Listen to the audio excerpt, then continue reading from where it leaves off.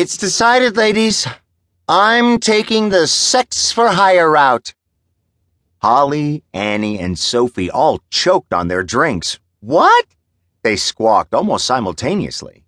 Christy propped her legs on the empty chair in front of her and, throwing her head back, finished her shot. Yep, tequila nights were definitely the best.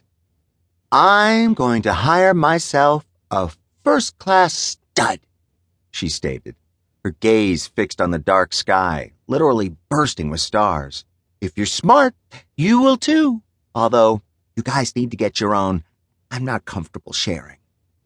She left the shot glass on the table of her deck and smirked at the stupefied girls. A stud for hire.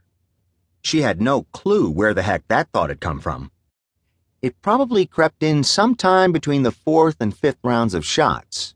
But now that it was out there, it made a world of sense, in a totally messed up, sex-deprived, alcohol-distorted sort of way. A stud for hire? What on earth for? Annie asked in a slurred voice. Holly waved in exasperation. Please, Annie, isn't it self-explanatory? Sex, honey.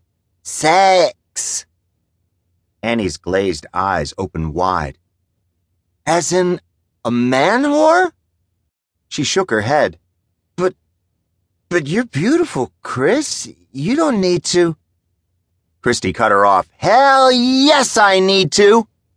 Beautiful or not, she knew her limitations. Landing a decent guy on her own, for sex or for anything else, was apparently one of them. I want to, actually. She was drunk enough to be blunt, and, well, she hadn't had sex for ages and good sex for a hell of a lot longer. Her whole life, probably. It had never bothered her that much, but tonight the unfairness of it all stunk to high heaven. I've come to accept that love and happily ever afters are not meant for me. I get it. I really do, she said, turning her glare up to the black sky.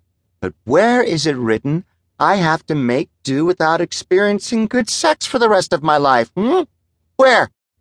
She demanded, raising a fist into the night a la Scarlett O'Hara.